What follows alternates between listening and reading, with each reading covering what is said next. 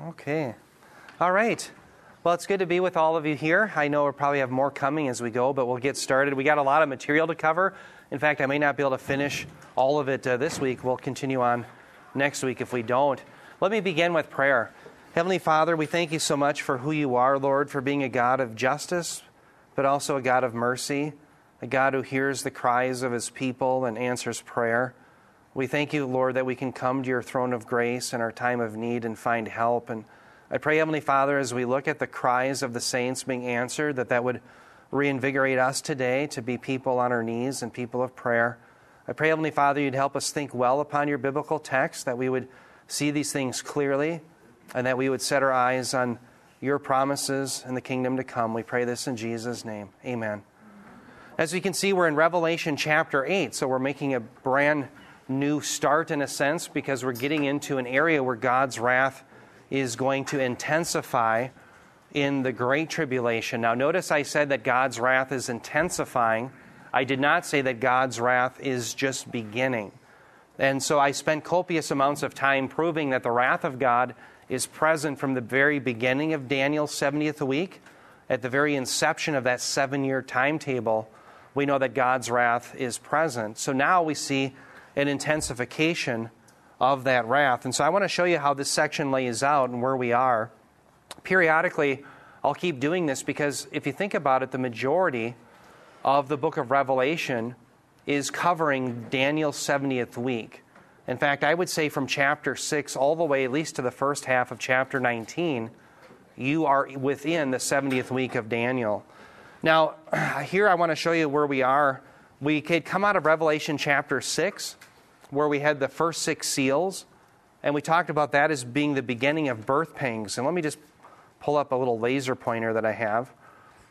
So the beginning of birth pangs, I'm claiming, began right here at the beginning of the 70th week, and they extend through the 6 seals probably to the midpoint, somewhere around there. And then what we had in chapter 7 is we had an interlude. And in that interlude, remember there was that question that the unregenerate asked. They said, hey, the wrath of God has come. This is Revelation 6:17. And who can stand? And that question, who can stand, then was answered in Revelation chapter 7. There were 2 groups of people, all servants of God, all believers in the promises of God, all believers in Jesus Christ. There were the saints who were being martyred, but there were also the 144,000. They could stand. And so those are the people who are brought to faith during the 70th week.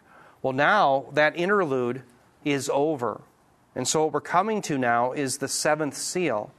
And so when we come to a 7, it's going to branch open then to the next judgments, the trumpet judgments. And so now we know that the Great Tribulation is in fact beginning. So we're probably around the midpoint, and we will be moving then throughout the book of Revelation all the way to the end of Daniel's 70th week by the time we get to Revelation 19. Does that make sense? Now, every now and then you're going to have interludes. For example, in Revelation chapter 12, it'll talk about things before the 70th week. So you'll have interludes, but primarily you'll see a flow from chapter 8 all the way to chapter 19 that's covering this last 3.5-year window. Okay? So that's where we are. If I was going to say, where are we in the scheme of things, where my laser pointer is, we're probably at the midpoint, where we're now leaving the birth pangs and going into Great Tribulation. Okay, so with that, let me open up then the 7th seal with you. Revelation 8, verses 1 through 2, it says, when the Lamb, now who broke it? The Lamb did, right? He broke the 7th seal. There was silence in heaven for about a half an hour. And he says, and I saw the 7 angels who stand before God, and 7 trumpets were given to them. So again, notice in the beginning here that Jesus, the Lamb, is the one who broke open the seal. And that's important because we have to remember that all of the wrath proceeds from whom? It proceeds from the Lamb. It proceeds from Christ. The 7 seals, remember, open up to the trumpets, which open up to the bowls. All of it's coming from Him who's seated on the throne. So this is all His wrath. We have to remember that. Now notice here what I have on the underline. It says there was silence in heaven for about a half an hour. And what's interesting is this seems to throw different commentators in a tizzy about what does it mean to have a silence, a period of silence for a half an hour. And realize when we're studying the book of Revelation, there's some unique things about interpreting it, because we're reading about someone who wrote something in the past, John, who wrote this around 95 AD, and he's writing about something that's in the future, and we're reading it now. So you see all the different interplay with different time periods that you have to wrestle with. So let me give you the 5 different interpretations as to what does it mean to have a half hour of silence. Well, some have believed that this silence refers to the silence before the Sabbath rest that occurs during the millennial kingdom or just prior to the millennial kingdom. The problem with that view, in my opinion, is, of course, the scene here is not on earth, but it's in heaven. And what's more, we're not around the millennial kingdom passage that's in Revelation chapter 20. So I think that we should jettison that view. The second is some believe that this is not a literal cessation of sound or literal silence, but it's just simply a cessation of judgment. The problem with that view is no. What John wants us to see is that Revelation, in the book of Revelation, from chapter 6 all the way to 22, you have a continuation of God's judgment, at least to chapter 20, I should say. Okay, so I don't think we should have that view as the correct view. The third view is that this is a temporary suspension of revelation that was given to John. Now, would that be true in light of the fact that we're still getting revelation? I don't think so. I think that that's a swing and a miss. The other take is that some believe that this is a reference to the half hour that it would take priests to perform the offering of incense. You can read about that in Leviticus 16. The problem with that is Leviticus 16 doesn't say how much time it took. That's merely an inference. Okay? So to me, the best view is that this is a dramatic pause. It is a pause that's designed to make the reader gasp, to say, wow, this wrath is going to be greatly intensified. God is coming out of his hiding place to judge his enemies. In fact, we're reminded of a text back in the Old Testament, Zechariah chapter 2, verse 13. You don't have to turn to it, but maybe just jot that down.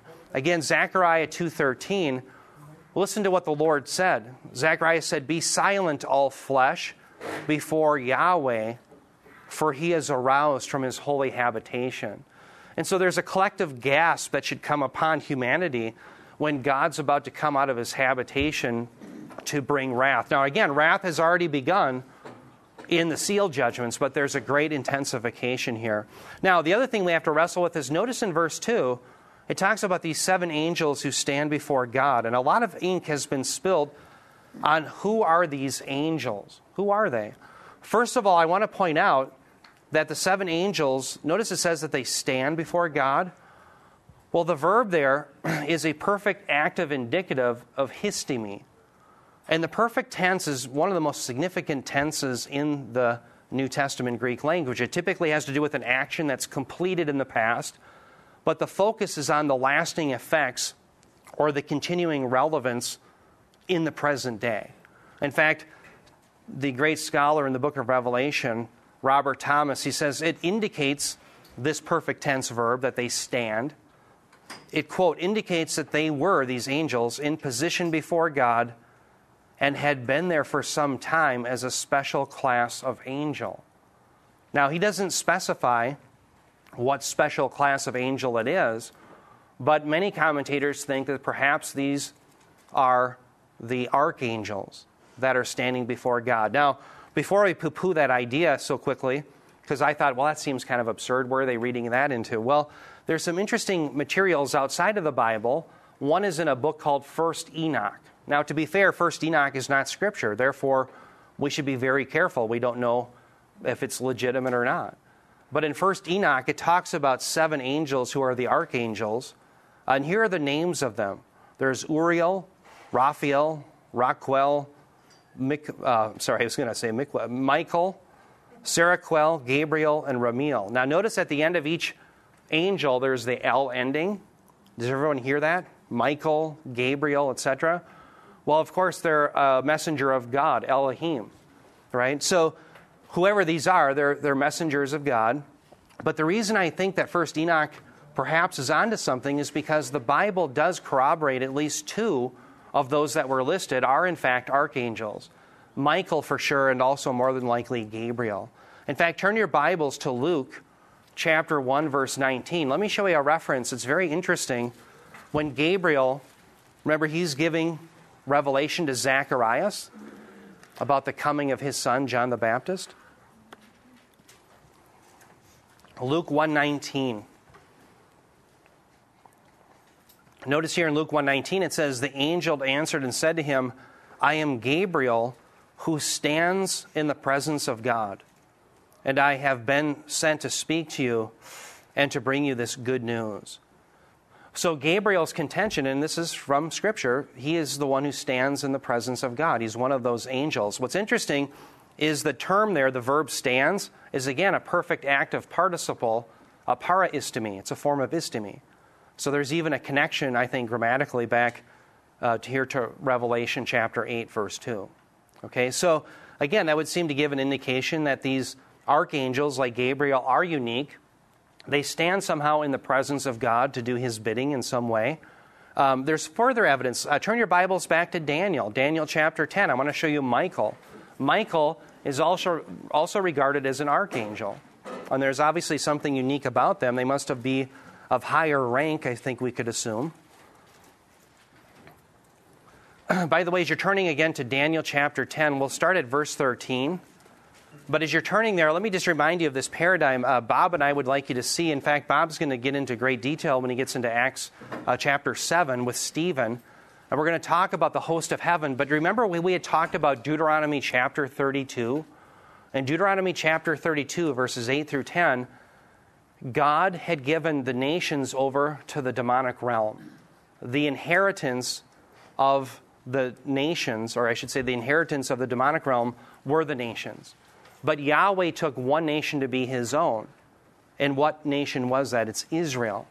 Israel is uniquely his inheritance. So the idea in Scripture is like even in Ephesians chapter 6, our battle is not with what? Flesh and blood, but with principalities, powers, and authorities, right? It's with the angelic realm. And so what's conceived then in Scripture is that all of the nations are governed by these angelic beings, these demonic beings. And there's one nation that uniquely belongs to Yahweh. So he governs his world, God does, and the nations by using these angelic beings. We would call them the host of heaven. You can call them the stoichia. There's all sorts of different terms. Now, notice here in Daniel 10:13, there's credence to this. Here's Gabriel. He says to Daniel, he says, "But the prince of the kingdom of Persia was withstanding me for 21 days. So let's stop there. Here Daniel had been praying, and Gabriel is saying, look, I would have responded earlier. I think that's the implication. But I was being withstood by whom? By the prince of Persia. Well, now, is this a physical man who was withstanding Gabriel the angel? Well, of course not. He's talking about another angel. This is fighting within the angelic realm. This is spiritual warfare. So lo and behold, who comes? In fact, he says, then behold. Notice in verse 13, he says, Michael, one of the chief princes, and by the way, he's called an archangel in Jude 9, came to help me, for I had been left there with the kings of Persia. Now, continuing down in verse 21, he says, however, I will tell you what is inscribed in the writing of truth. Yet there is no one who stands firmly with me against these forces. These are the forces against Israel, except Michael, your prince. So again, Michael would be an archangel. So perhaps the 7 angels that are standing before God are one of these archangels. By the way, skip also to Daniel chapter 12. I want you to see that these archangels, at least Michael, has a job in protecting Israel against being annihilated by Satan's forces. Daniel chapter 12, verse 1. I'll show you the connection to Revelation here in just a moment. Daniel 12:1. Notice it says, now at that time. Now that time is at the end, or basically the midpoint of the 70th week of Daniel. It's at the end times, right? We're in the 70th week of Daniel. It says, now at that time, Michael, the great prince who stands guard over the sons of your people, will arise. And there will be a time of distress such as never occurred since there was a nation until that time. And at that time, your people, everyone who's found written in the book of life, will be rescued. So the time period that's being discussed there in Daniel 12 is that great tribulation. It's that last 3.5-year window. And sure enough, we see the same thing referred to in Revelation chapter 12. Turn your Bibles forward. Revelation chapter 12. I want you to see that Michael does indeed go to battle against these other angelic forces on behalf of Israel.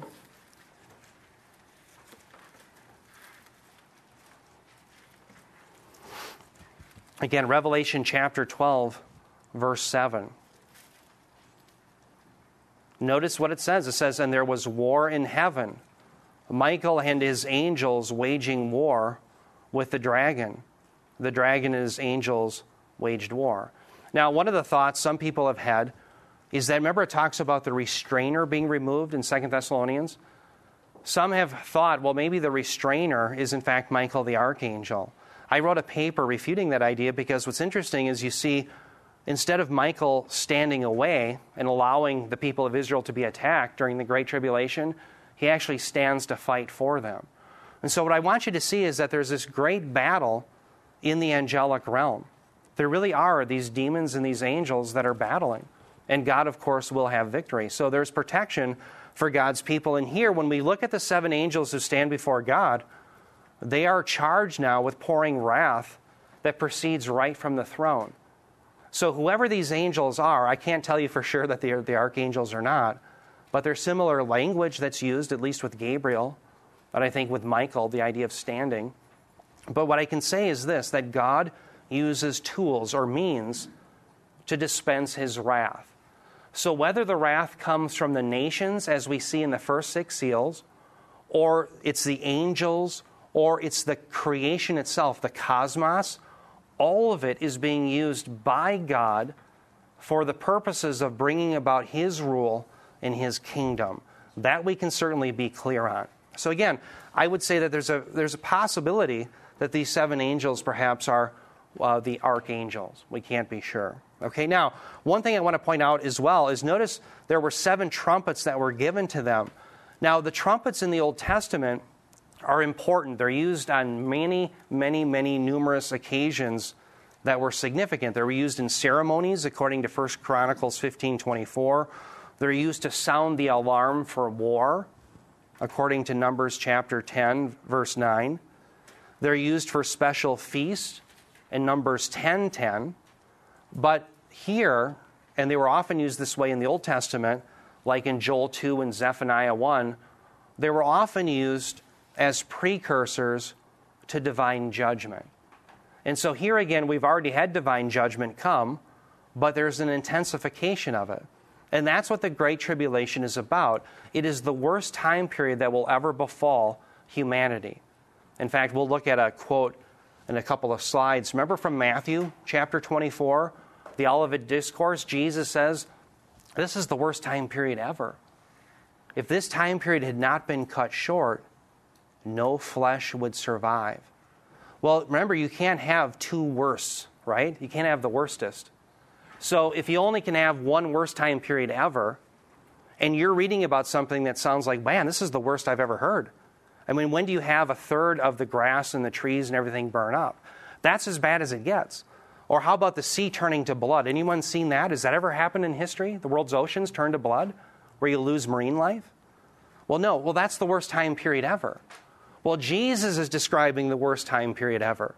And guess what? In Matthew 24, he says that's the Great Tribulation. Hence, you know, you're in the Great Tribulation. Why do I belabor that point? Because there's many who interpret the book of Revelation as things that occur during church history, as if this happened in the 14th, 15th, 16th, 17th, 18th, 19th, 20th century, etc. Well, no, they can't be happening then because this is the worst time period ever. Okay? So again, this precursor with these trumpets blown has to do with the increase in God's wrath. Okay, now here's schematically what I want you to see. Remember, you have 7 seals, 7 trumpets, and then you have, 7 bowls. So you have the 6 seals, and all of a sudden we came to the 7th one now, and every time you come to a 7th, it opens up to the next judgments. So the 7th seal is opening up to the trumpet judgments. And then you come to the 7th trumpet, and that will open up to what?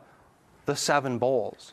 And then what's very interesting is when you get to the 7th bowl, it kind of leaves you hanging. It leaves it open-ended because it points forward to the wrath of God that will be poured out in the lake of fire. And how long does that wrath last? It's forever. It's everlasting. So in a sense, the seventh bowl is never resolved. And I think it's deliberately done that way by John as he's writing, by the inspiration of the Holy Spirit. So, of course, where are we? Well, we're right here. We're at the seventh seal. So that's opening up now to the trumpet judgments. Does everyone see that? So that's what we're going to turn to now. We're going to look at the trumpet judgments here in just a bit. Okay, now I want to turn to verses 3 through 4 where we see that God hears the prayers of the saints. It says, another angel came and stood at the altar holding a golden censer, and much incense was given to him, so that, here's a purpose statement, so that he might add it to the prayers of all the saints on the golden altar which is before the throne. And the smoke of the incense with the prayers of the saints went up before God out of the angel's hand. Now, some claim that the angel's here, notice it says another angel. Some would claim that this angel is one of the 24 elders back in Revelation 5:8. And before we poo-poo that idea, notice the similarities. Notice what I have bolded. You have another angel in Revelation 8:3. You have the 24 elders back in Revelation 5:8. But notice in Revelation 8:3, you also have a reference to incense. You have the same reference to the bowls of incense in Revelation 5:8. Notice in blue, the prayers of all the saints. They're similar between both passages. However, before we say, look, this angel must clearly be one of the 24 elders, if that were the case, don't we think that John would have just said one of the 24 elders? Okay, I think he would have. Second, notice there's some differences. First of all, notice in Revelation 8:3, it says much incense was given to him, to this angel. Well, down below in Revelation 5:8, they have the incense. It's not being given to them, they have it. Are you with me? All right, now notice there's another difference between the two texts. Notice up in Revelation 8:3, the incense was given to him so that he might add to it the prayers of all the saints. Well, notice down in Revelation 5:8, let me read the text. It says, when he had taken the book, the 4 living creatures and the 24 elders fell down before the Lamb, each one holding a harp and golden bowls of incense, which are the prayers of the saints. So up above, they're adding it to the prayers. Down below, they are the prayers. And so to me, a better way of thinking about this is that the 24 elders are the ones who are seen as holding the prayers of the saints. And whoever this angel is described in Revelation 8:3, his job then is to dispense these prayers, and they're going to be answered at a specific time by God. And so what I want you to think about is we saw back in Revelation 6 some prayers that seemed to go unanswered. Well, they were answered by God. So there's 3 answers that God can give in prayer. He can say yes immediately, he can say no immediately, or he can say wait. And what we saw was that the answer was wait. It was answered in the affirmative, but the answer was wait. And I want you to see why that is. Turn your Bibles back to Revelation 6. I want you to see where the initial prayers of the saints were going up, and now they're finally going to be answered to the affirmative, that yes, God will in fact judge on their behalf. Again, Revelation 6, verses 9 through 10. So this is the 5th seal, and this is where the martyrs are crying out. So let's just review real quick. Remember, when we're in the 5th seal is not wrath upon believers, but rather God is using the imprecatory prayers of the martyrs for the purpose of storing up wrath for the unbeliever. So he's going to be using those prayers against the unregenerate that he's going to be judging. Revelation 6, 9 through 10. It says, when the Lamb broke the 5th seal, I saw underneath the altar of the souls of those who had been slain because of the word of God and because of the testimony which they had maintained. And they cried out with a loud voice, saying, how long, O Lord, holy and true, will you refrain from judging and avenging our blood on those who dwell on the earth? Now stop there. What's that phrase, those who dwell on the earth? It's only unbelievers. That's right. It's used, I think we discovered 5 times in the book of Revelation. Every single time, no exception, it always refers to the unregenerate, to unbelievers. So the prayer is, how long, O Lord, are you going to take until you avenge our blood on the unbelievers of the earth? And now here comes the answer.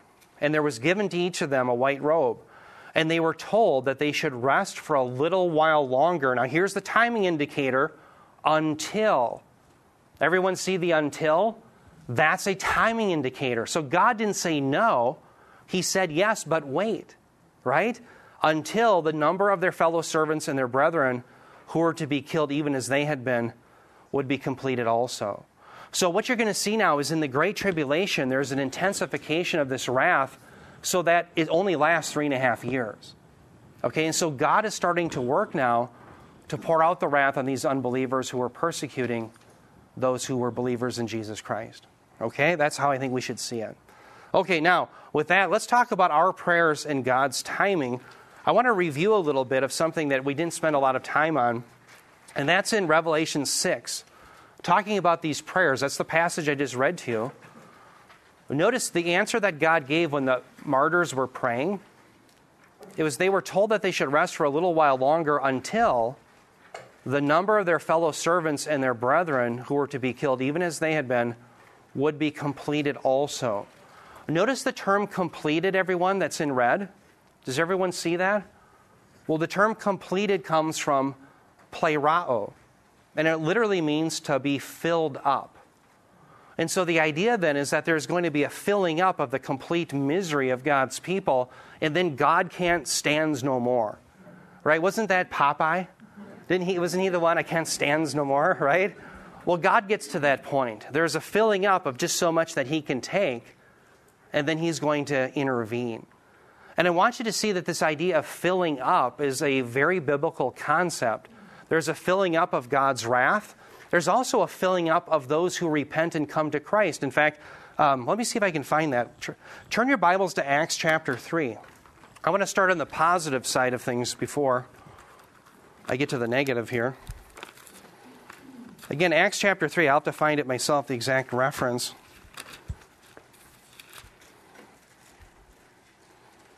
Yeah, start in verse 19. Here's the second sermon by Peter. Is everyone in Acts 3:19? Notice here, Peter says, "Repent, therefore, and turn again, that your sins may be blotted out, that times of refreshing may come from the presence of the Lord, and that he might send the Christ appointed for you, Jesus." In verse 21 it says, "Whom heaven must receive until the time for restoration of all things which God spoke about by the mouth of his holy prophets long ago." But notice this idea, verse 19, "Repent therefore and turn again." Now notice the that. Some of your versions will have "so that." Here's the purpose. Why should you repent? Well, so that your sins would be blotted out, and that the times of refreshing may come from the presence of the Lord. In other words, that has to do with the second coming. So what Peter's saying is you repent so that God will send Jesus. And so that creates a conundrum, because we say, well, wait, has God not fixed by his sovereign authority the very day that Christ will come? Oh, yes, he has. But what's very interesting, as people repent and come to Jesus Christ, there's a filling up of the full number of God's elect. And he knows when that occurs. But as we repent by obeying the gospel, it's something to be obeyed, according to 1 Thessalonians 1. We're filling up that full number of the elect, and God knows when it will occur, on what day, and he sends his Son. In the same way, there's a filling up of wrath. There's a filling up of evil. And once it's filled, God can't stands no more, and he comes and he judges. Okay, so let me show you an example of this. Turn your Bibles to Genesis 15, verses 13 through 16. I want to show you that this is an Old Testament concept that we see all the way back from the time of Abraham. Again, Genesis 15, verses 13 through 16.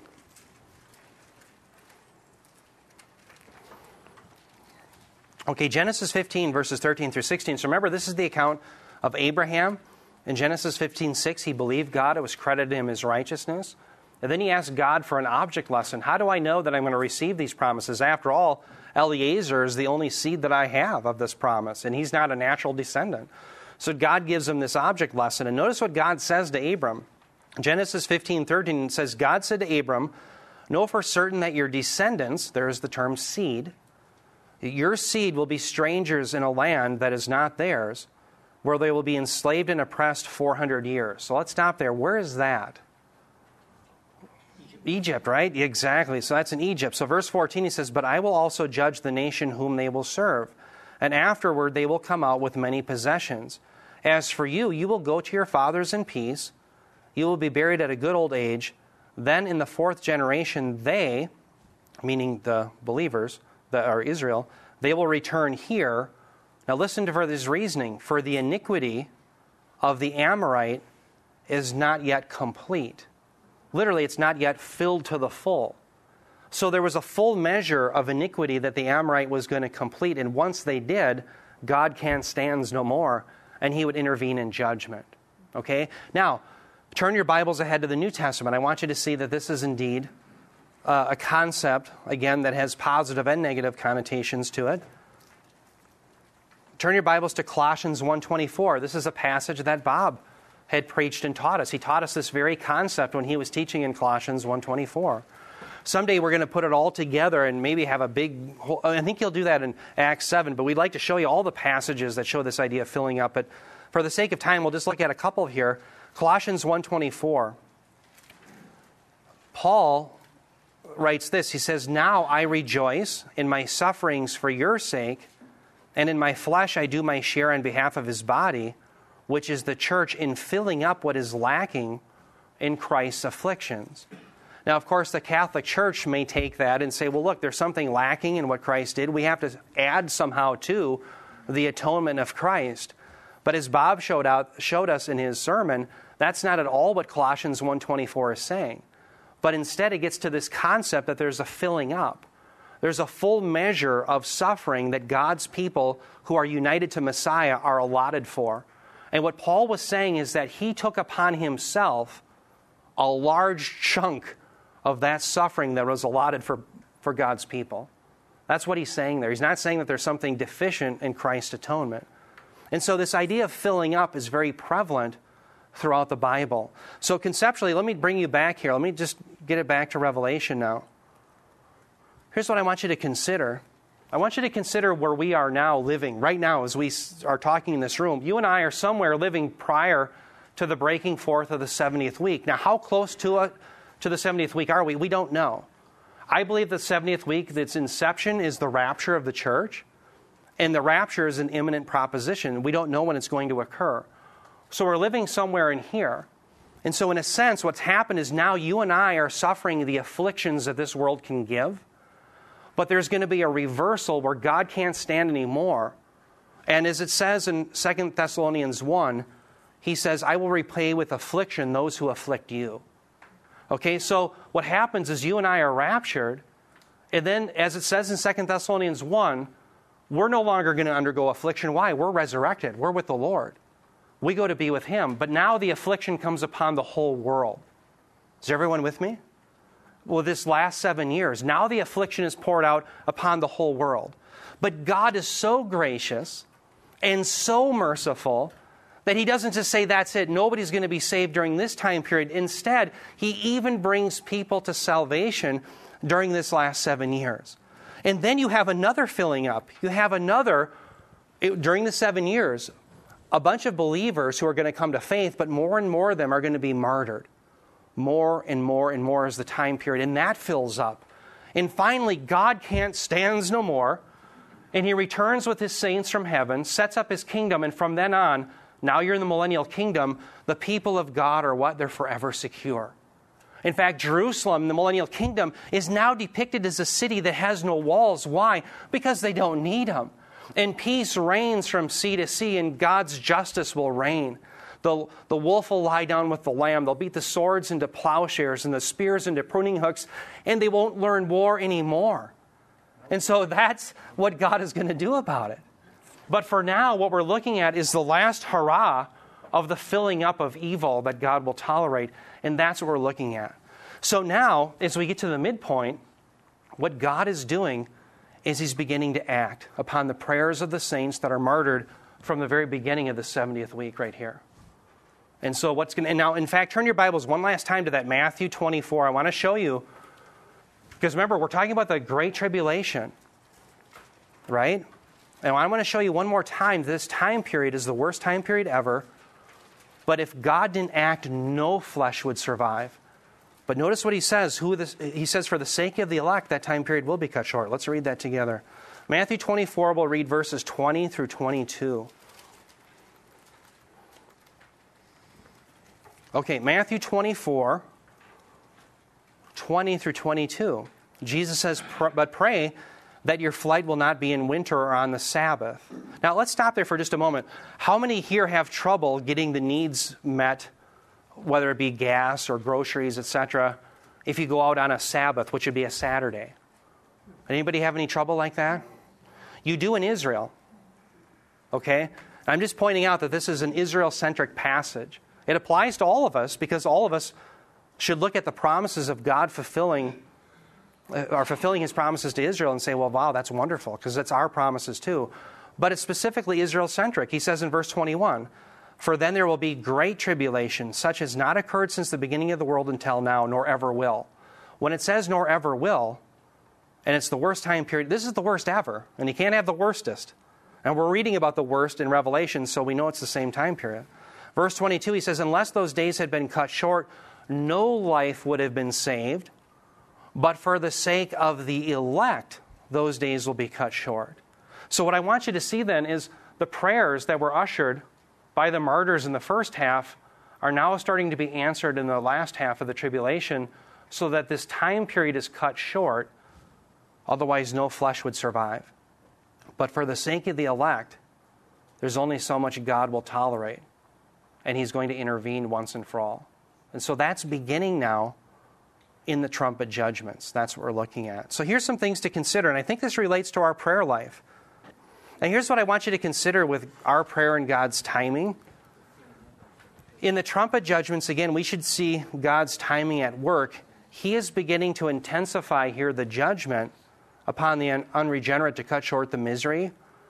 But God here is answering the prayers of the saints on His timetable, isn't He?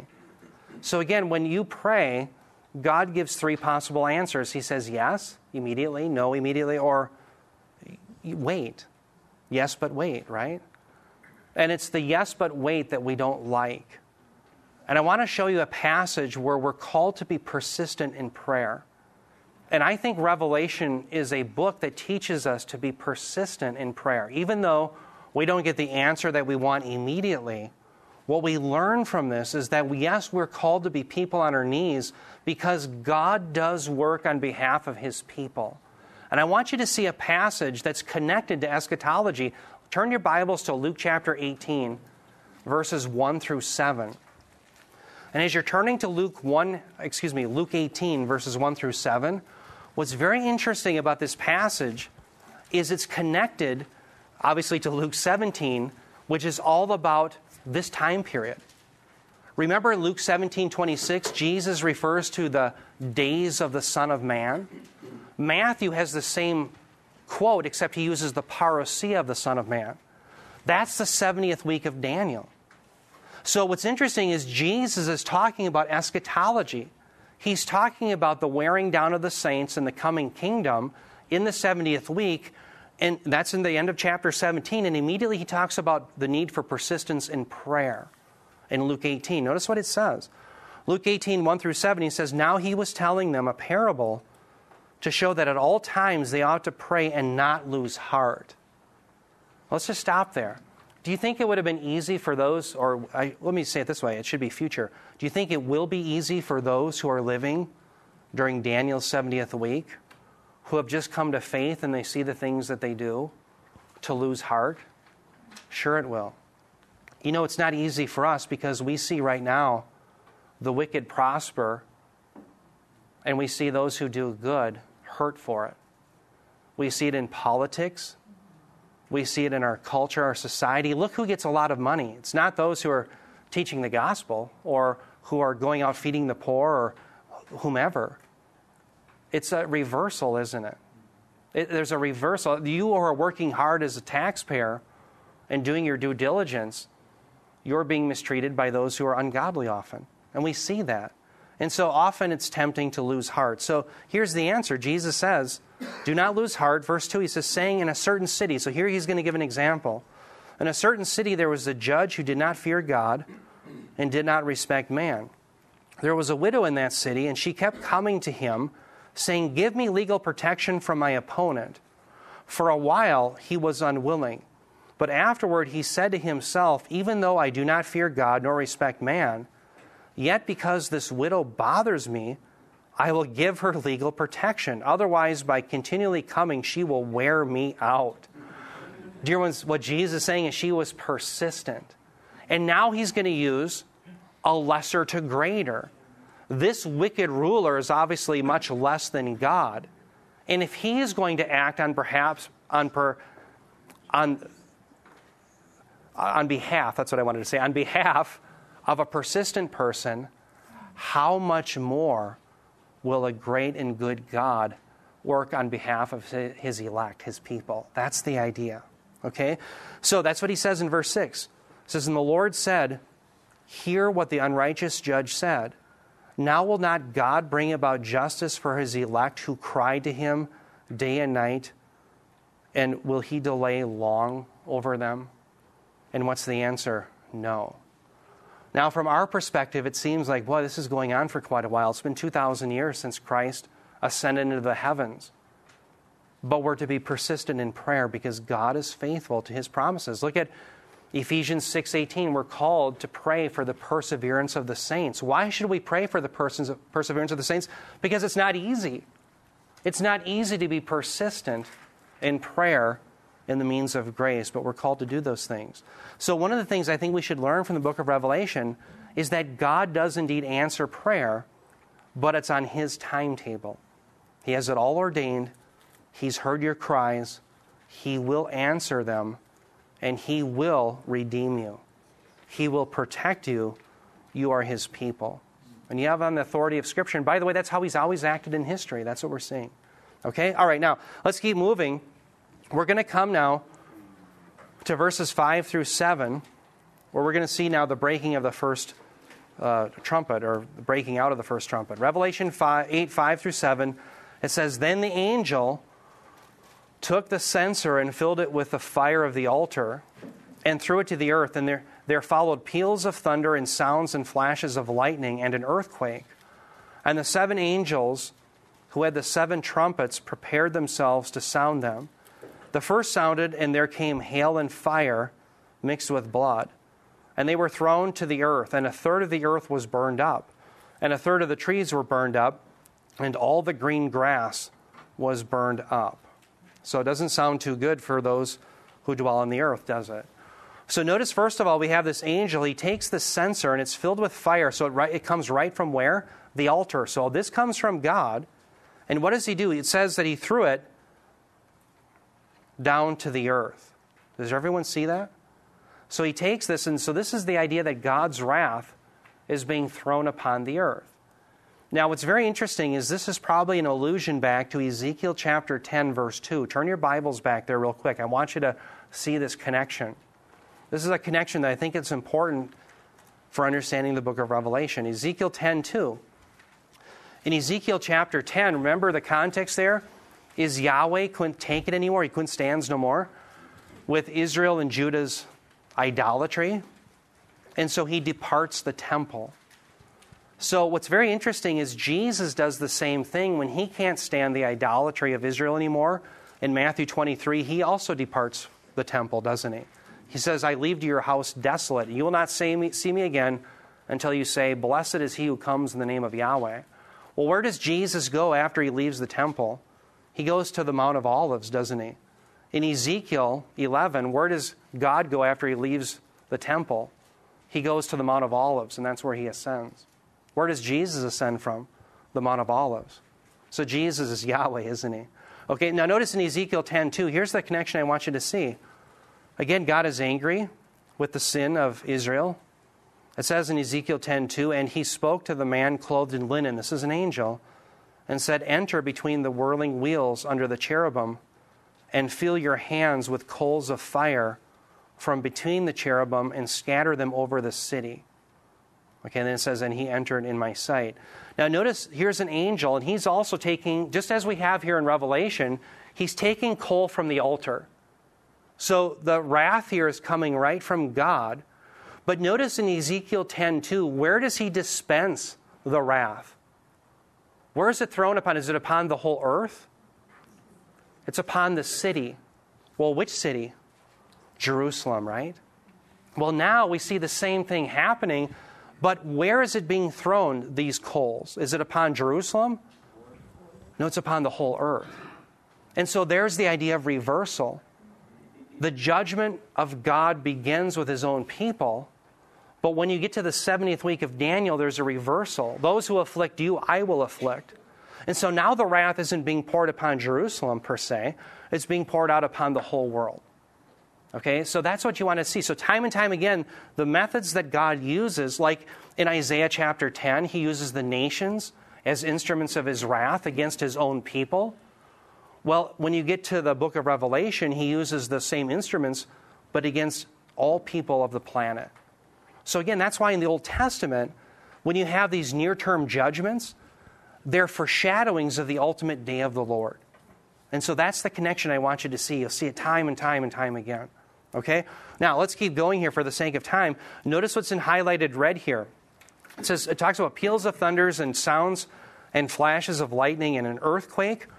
This is storm theophany. The storm theophany that happened when the people of God met him at Sinai, you see the same thing happening here. And I'm going to show you how this relates to this last Exodus. Okay, so what's interesting with this storm theophany, remember, we saw the same thing in Revelation 4:5. So we saw the lightning and the earthquakes, etc. We heard the thunder right from the throne room of God. Well, then every time you get to the seventh, whether it be the seventh seal, the seventh trumpet, or the seventh bowl, you have the same storm theophany. That's what we have going on here. Why is that important? Because it shows you that all of the judgments, whether they be the seals, the trumpets, or the bowls, it all comes from the throne of God. So no one can say, well, I think the seals, that's just the wrath of man, and everything else is the wrath of God. No, it's all the wrath of God. It all proceeds from the throne. That's the idea that I want you to see. Now, notice down here in verse 7, we have now the first trumpet. Okay, the first trumpet is being blown. So no longer now are we in the seventh seal. The seventh seal is opening up to the trumpets.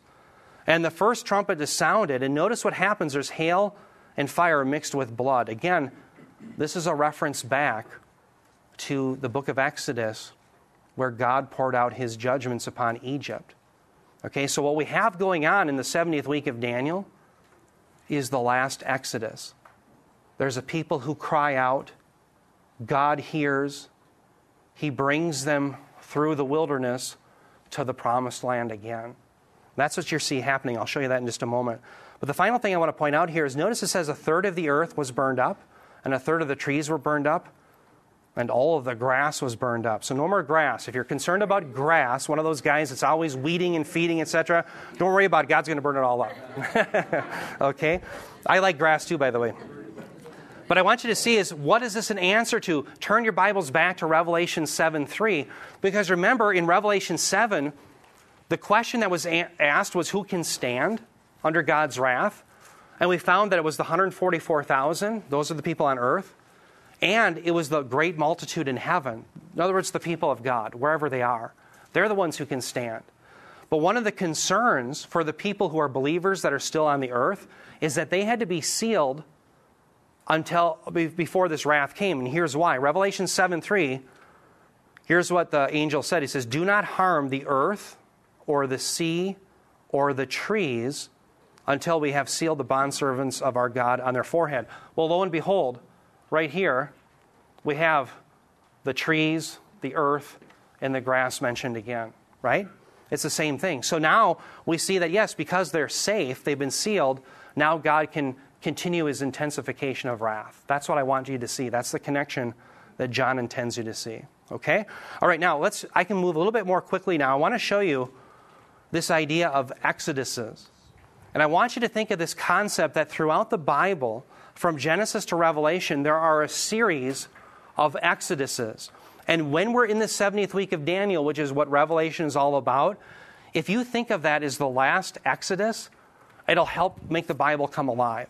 So here's what I would want you to consider. Noah and his family went on an exodus. Okay, they went on an exodus because they were living in the old world. They cried out. God answered. He deluges the world and he brings them to a new world. They're cut off from the old world forevermore. If they wanted to go back to the old world, they could not. They were cut off through the waters. And those waters should have killed them, but they lived. Why? Because God is merciful and gracious. Now, Abraham goes on an exodus. He leaves the land of Ur, the Chaldeans, and he goes where? To the promised land. Talk about Israel. Israel goes on the exodus, right? And they also go through a deluge of water. So even if they wanted to go back to Egypt, they couldn't because the waters cut them off. And yes, they should have died, but instead God cuts off their enemies and kills them, and they live. Fast forward to Jesus' time. In Jesus' life, we see a recapitulation of Israel. Jesus is baptized in Matthew, right? What happens after his baptism? Where does he go? He goes into the wilderness. Where did Israel go? They went into the wilderness for 40 years. They failed miserably. Jesus goes into the wilderness for 40 days. He succeeds because he is true Israel. He is the son par excellence, the son that God never had in Israel. And he lives the perfect life that none of us could. So then by the time you get to Matthew 7, he's giving law. It's like on the Mount of the Sermon on the Mount. It's like Mount Sinai. You have heard it said, now I say to you. Okay, so you have a recapitulation in a sense. And so all who will trust in Jesus, you're living in the wilderness now, but you're heading towards the promised land. You're on an exodus. Well, the final exodus that occurs then is in the 70th week of Daniel. That's what we're reading about. It's the final exodus. God is so merciful and gracious that those who cry out, he'll answer and he'll save. And so I want you to see again Exodus 2:23. For the sake of time, just notice where it says here that the people cried out. The people of Israel, it says they cried out. Well, what did we read in Revelation 6:9 through 10? When the Lamb broke the fifth seal, I saw underneath the altar the souls of those who had been slain because of the word of God and because of the testimony which they had maintained. And they cried out with a loud voice, saying, how long, O Lord, holy and true, will you refrain from judging and avenging our blood on those who dwell on the earth? They cried out. And so God is going to answer. Notice the other connections. In Exodus 19:16, you have this thunder and this lightning. Well, lo and behold, you have that every time. You have it in the throne room, Revelation 4:5. You have also at the seventh seal, the seventh trumpet, and the seventh bowl, the same thing. Notice here you have also the blast of a trumpet. I think that's significant. We're in the trumpet judgments. Notice Revelation 4:5. Here's the throne room. From the throne came flashes of lightning and sounds and peals of thunder. And there were 7 lamps of fire burning before the throne. Those are the spirits of God. Okay? So again, you have this connection. There's thunder and lightning.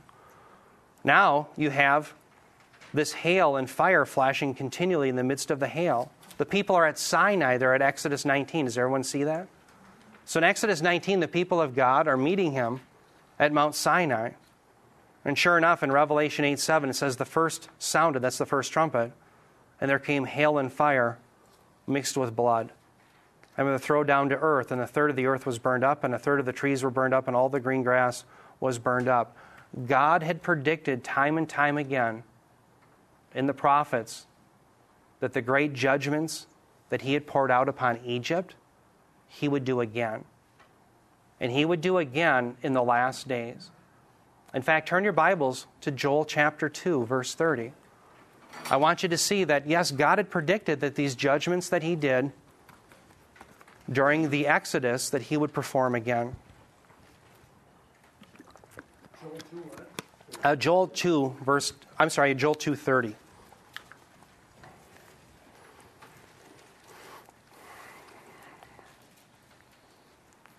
Notice he says, I will display wonders in the sky. This is associated with the day of the Lord. I will display wonders in the sky and on earth, blood, fire, and columns of smoke. In the book of Amos, chapter 4, verse 10, you can just jot it down. God says that he would take, again, the manner of judgments that he had poured upon Egypt, and he would pour them again upon his people.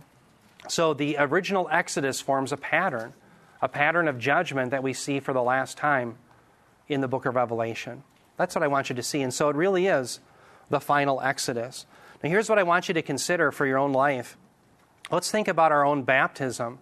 Anytime you see this Exodus motif, you should be thinking of baptism. Because baptism means that there's no going back. You're identified with the Lord, you're with Him, and there's no going back to the old world. I think that that's a primary image. Notice what Peter said.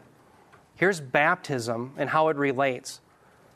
He talks about those who were once disobedient, these fallen angels. 1 Peter 3:20 through 21. He says, they were disobedient when the patience of God kept waiting in the days of Noah, during the construction of the ark, in which a few, that is 8 persons, were brought safely through the water. Corresponding to that, baptism now saves you. Not the removal of dirt from the flesh, but an appeal to God for a good conscience through the resurrection of Jesus. Now, does everyone see the term where it says corresponding to that? The term in the Greek is anti-tupon. It literally has to do with a pattern. That's what he's talking about. So there's a pattern, and the pattern was the floodwaters. And so there's a pattern or relationship between the floodwaters and baptism. And so here's the idea. Noah and his family, they should have died. But they were brought through the deluge of the water alive, and they were brought to a new world. And so you see, when you are united to Jesus Christ, you died with Him, and you deserve death, just as Noah did, just as the Israelites, but yet because you're with Christ, yet you live. And so you're going to the promised land, and because you've gone through the deluge, the symbol is there's no going back. Could Noah go back? Could Noah go back to the old world, or was it forever different? It's forever different. Could Israel go back? They wanted to, but they couldn't. And neither can you. And so the people in the 70th week of Daniel, they have the same thing. One last chance, God is going to be faithful to bring people to belief in His Son, and there's no going back. They're on the final Exodus. And so, dear ones, when you are baptized, I want you to consider this idea of what it means. It means that there's no going back. That's what it means. Think about Israel. Paul says, oh, by the way, 8 persons, I forgot to put that up there. Yeah, 8 persons were brought safely through the water. That's it. They should have died, but yet they lived. Okay, listen to what Paul says of the Israelites. 1 Corinthians 10, 1 through 3, he says, for I do not want you to be unaware, brethren, that our fathers were all under the cloud and all passed through the sea, and all were baptized into Moses in the cloud and the sea, and all ate the same spiritual food. What Paul is saying is they had baptism. They have baptism just as you have baptism. But did it avail them anything? Well, no, the majority died in the wilderness. So yes, we have baptism, but baptism is a symbol. It doesn't save you. So what it should remind us of, though, is that there's no going back. That we belong to Christ, that we're dead with Him, and so we're dead to the old world. And that's exactly Paul's point when we get to Romans 6. What shall we say then? Are we to continue in sin so that grace may increase? Some have thought that. What's the difference? If I'm saved by grace alone, can I go on sinning? Well, Paul answers, may it never be. How shall we who died to sin still live in it? Or do you not know that all of us have been baptized into Christ Jesus, have been baptized into His death? You're dead. You're dead to the old world. You're dead to those old sins. You're dead to Egypt. That's the idea. Therefore, he says, we have been buried with Him through baptism into death, so that as Christ was raised from the dead through the glory of the Father, so we too might walk in newness of life. Now, turn your Bibles. I want you to see the last passage, Revelation 6:5. Romans 6:5. I want you to see the very verse that comes after this. I couldn't put it all on the screen.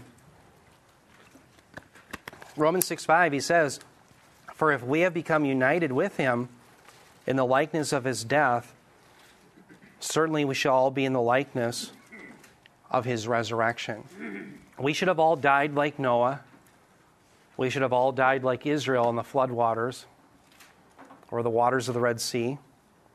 But instead we live. And so the final time in the book of Revelation, in the 70th week of Daniel, God extends that offer to even more people. That is, to the elect that come to faith in Him during that time period. And they also have to pray.